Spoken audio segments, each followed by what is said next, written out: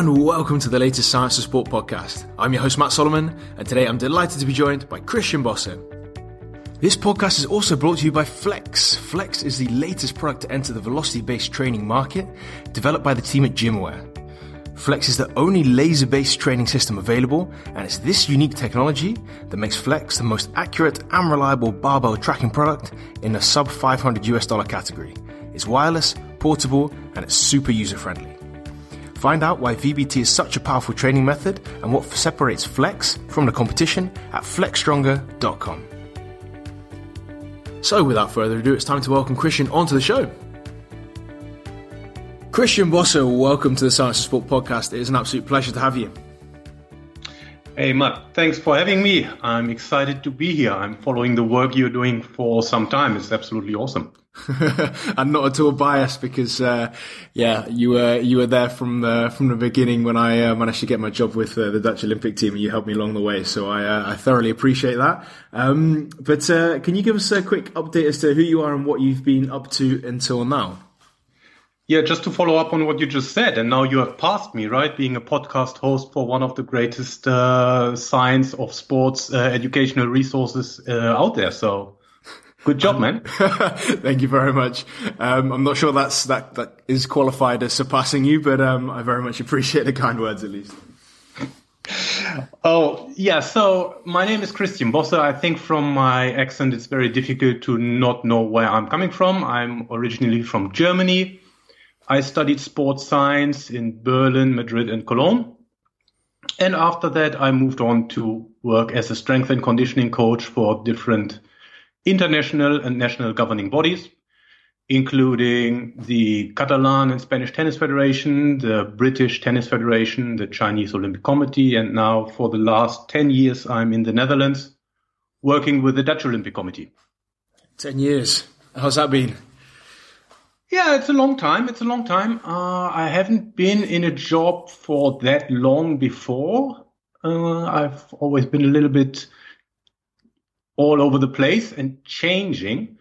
However, now being there for 10 years has allowed me to be part of some incredible journeys of some of the athletes I'm with. And I think that's very, very gratifying for a coach. So yeah, it's good.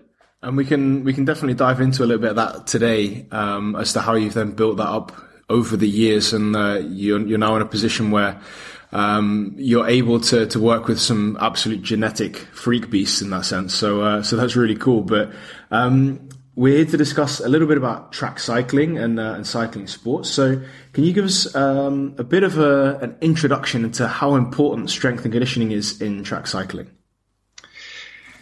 Yeah, I mean, I would like to first talk about the importance of strength and conditioning anyway, because very often people think the S, which refers to strength, is basically everything strength and conditioning is.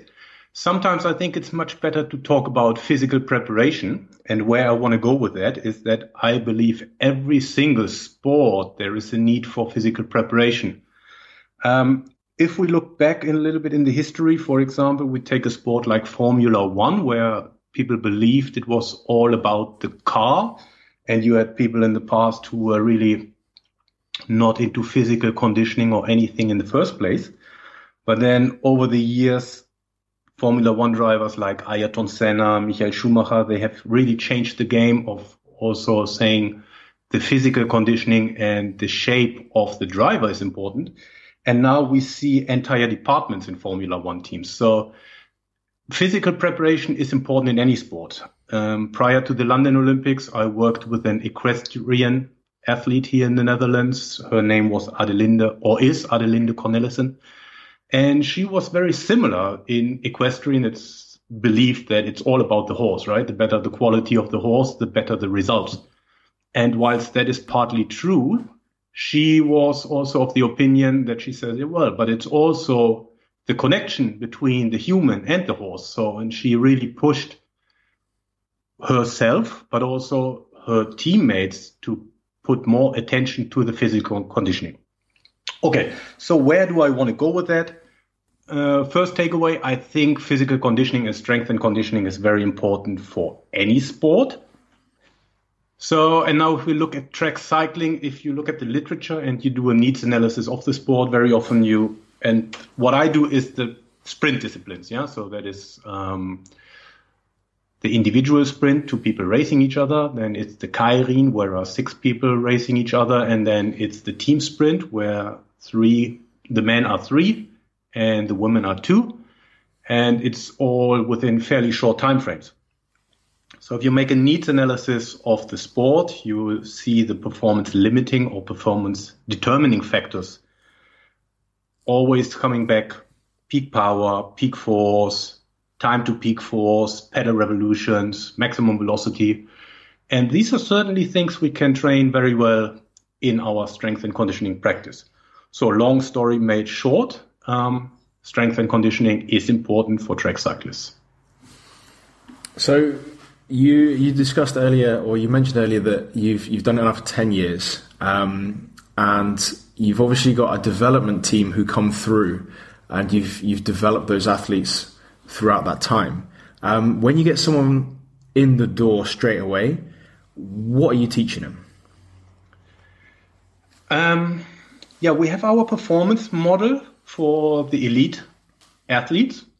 So this is how we believe we need to train for that sport. And then we also have our training philosophy for these elite athletes.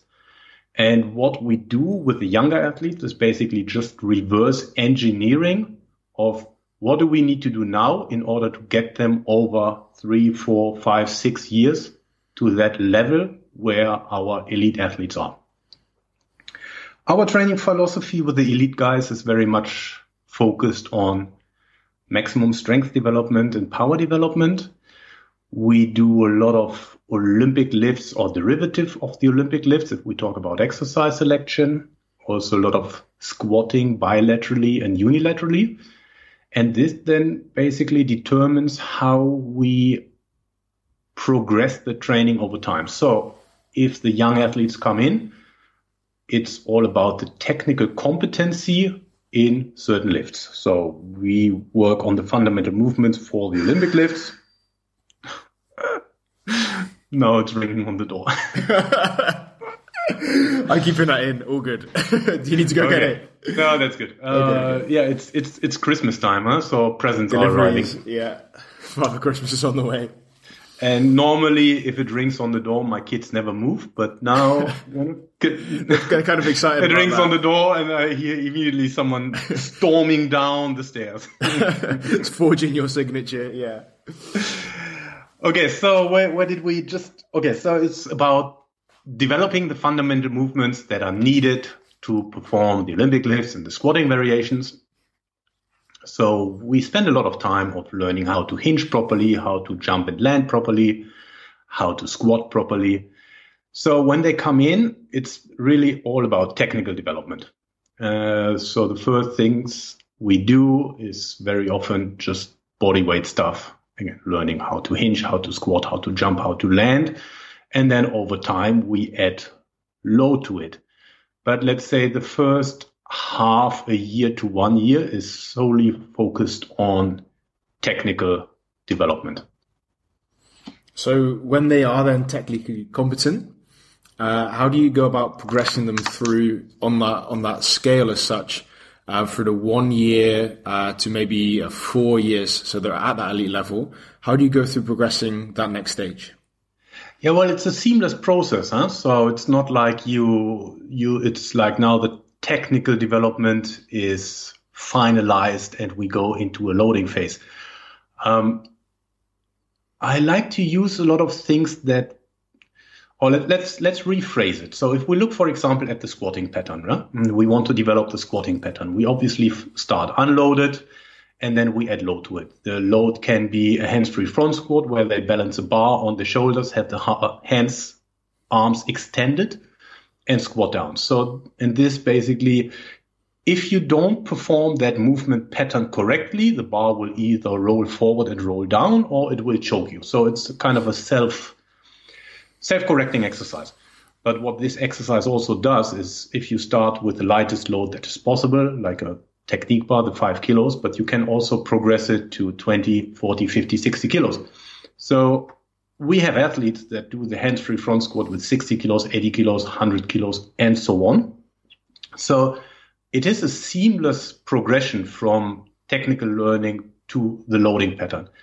But again, the way I try to build it up, the way I build it up is have these self-correcting exercises primarily in the beginning before we move on to loaded back squats, loaded front squats, and so on.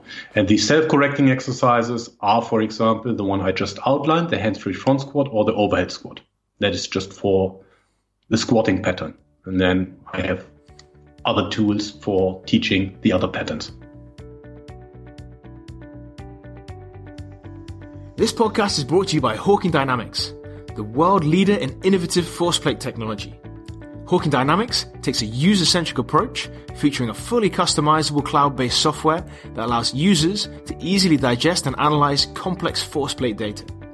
The technology is constantly evolving, much like an app update for your iPhone.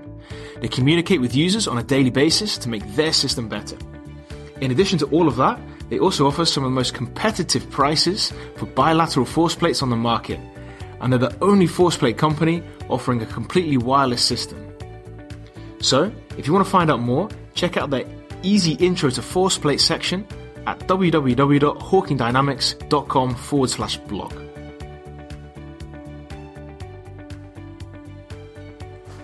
And in terms of then strength development, which is obviously going to be one of your key metrics as you go throughout that phase, how are you then looking to progress them in terms of their maximum strength?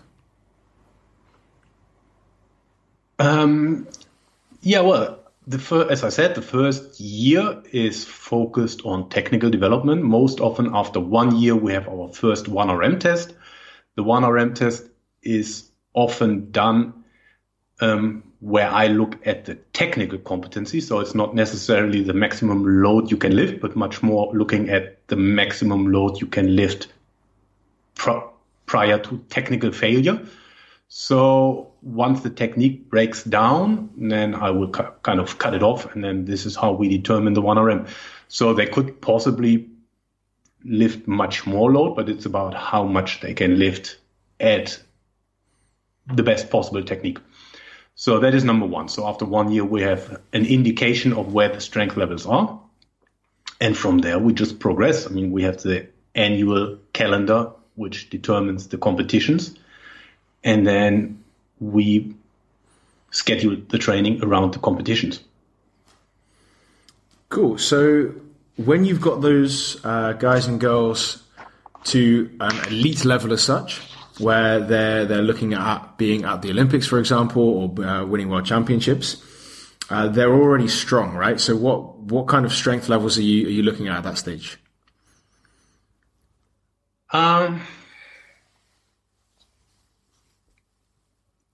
Well, I mean, I'm not necessarily convinced that it's about chasing any numbers. You know, some people can get to a 1.5 times body weight back squat. Some get to 2.5 times body weight back squat. I'm not necessarily chasing these numbers, but I just try to get every athlete to be the best possible version of himself or herself. So that is number one. What was the second question? So yeah, it was looking at what the kind of goals are in terms of strength, but in that sense, there are no predefined goals. Well, you always have an indication where your previous standard was, huh? And from there you are always looking to progress. That is probably how we work. And again, everyone's somewhat different, but we are looking at individual improvements. And when they are hitting that elite level, how does their training then vary from the stages beforehand? Yeah. First and foremost, at the elite level, the competitive calendar becomes more and more important. So we definitely work towards the most important competitions in a year, and then we schedule the training around it. I am lucky that the coaches I work with nowadays, they fully believe in what we are doing. So they give me a lot of time or prioritize the strength and conditioning. Definitely, if it's not obvious by now, my training is very intensity focused. So intensity is the guiding factor. And we are working at very low volumes. So we are working at high intensity and low volumes throughout the year. Also with our elite guys, because they have gotten to some really, really amazing levels. Balancing recovery and training becomes more and more important. And this is what we look at very closely when I sit together with the coaches, how do we best balance recovery and training within a mesocycle. And can you give us some insights as to how you do that then practically, maybe with an example? I mean, we have this standard, right? So 2 weeks of loading, 1 week unloading, 3 weeks of loading, 1 week unloading. But what we also do is we look at a 3-week window, and then we have a certain number of days loading followed by an unloading. So it's not only necessarily just, 2 weeks of 2 weeks of training and then 1 week of unloading. It can also change within a 3-week or 4-week mesocycle. Cool. So does that answer the question, or yeah. more elaborate? And is there any ways that you then look at recovery specifically within your role, or do you leave that for the head coaches? Do you analyze the wellness data, for example? How does that look for you? See, a few years ago, I've been to that conference where there was talk about the acute and chronic training workload. Yeah. And there's been a lot of work been done in the last years about active chronic workload. And ultimately at the end, then they came up, but it's also about the human element. If you see your athletes and you know your athletes, you can already tell without looking at the numbers. And that's also a little bit how I see it. I work with these guys for so long. I obviously have access to the wellness data and I use it to make an informed decision.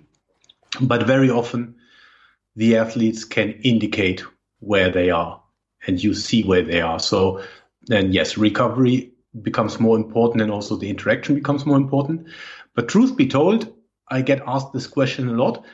I think me and the head coach sitting together and mapping out the training, we very rarely have any surprises. So it's not necessarily that we encounter what a lot of people seem to encounter. You have a training session planned and then athletes come in and say, oh, I can't do it today because I'm tired. We don't have that often, I think. And this is because we spend a lot of time mapping out the training together and really looking at, okay, where can we push and where should we not push? I think that's super interesting. It says a lot for working well with not only the athletes, but the head coaches. And I imagine it comes in some way as well due to your planning and making sure that you're not overtraining them too much or pushing the boundaries in certain places, but obviously allowing them enough time to recover too. Yeah. So in terms of the most difficult question we can ask you, we wanted to find the one thing that you see or do differently from the rest of the world. So what is that one thing for Christian Bosse? Yeah, I've listened to a few of the previous answers, and first and foremost, I think it's a brilliant question. Since you want to hear one thing, I broke it down into 1A, 1B, 1C. Excellent, go for it. I think number one, the first thing that comes to mind is, it's not that I'm the only one who knows, but for example, Jean-Jacques Rousseau said in the late 18th century, common sense is not that common. Or it's also translated as common sense is not always common practice. I would encourage people to use their brain. Make sure that training is based on sound principles. I would also encourage people, just because you hear maybe someone talking about things you've never heard before, seeing training methods that you've never heard before or exercise you've never heard before, that doesn't necessarily mean you can't serve your athletes. Double down on what you know and make sure it's based on sound principles. Number two, let me think. Number two is, I shouldn't probably be saying that on the Science of Sports podcast, but I think science is not always the answer. There's also an art to training. a lot of challenges we face when working with athletes. We can't find the answers in the book. I thought about examples to make that visible. For those of you who work with team sport athletes, very often it's very difficult to get team sport athletes to exert a maximum effort. What do I want to say with that? We do our plyo training, we do our speed training and so on. And we ask them to sprint at a maximum velocity, for example. And what you see in the physical preparation, the maximum effort is very different to when they chase a ball or when they chase something. So these are challenges we're facing in the training, and you cannot always find the answer in the literature. So, and the last one is, which is something I'm a little bit not necessarily passionate about, but the training principle of variation is one of the least important training principles, and it certainly doesn't mean that variation only applies to varying exercises. And this is probably where my philosophy comes in. We are focusing on having a few selected exercises, and we double down on these exercises. And can you elaborate on that a little bit? Yeah, very often it's believed that you need to vary exercises. Yeah? And I think it also originates back to the bodybuilding idea of muscle confusion and stuff like that. That if you don't vary exercises, your progress will stagnate and you don't get a stimulus from that. But there are many, many different training variables. And the most important training variables are volume, intensity, the exertion level. And this is something you can certainly vary and maintain exercise selection. So there's no need to switch your exercise around. One thing I've found over the years is also if you do switch exercise very often, it seems like the athletes struggle more with the technical execution of exercises if they are switched around too often, and they can't really focus on maximum force output, maximum velocity output, maximum power output. So I much rather have them doing exercise they are really confident and technically competent, and then I look at varying volumes, intensity, and exertion.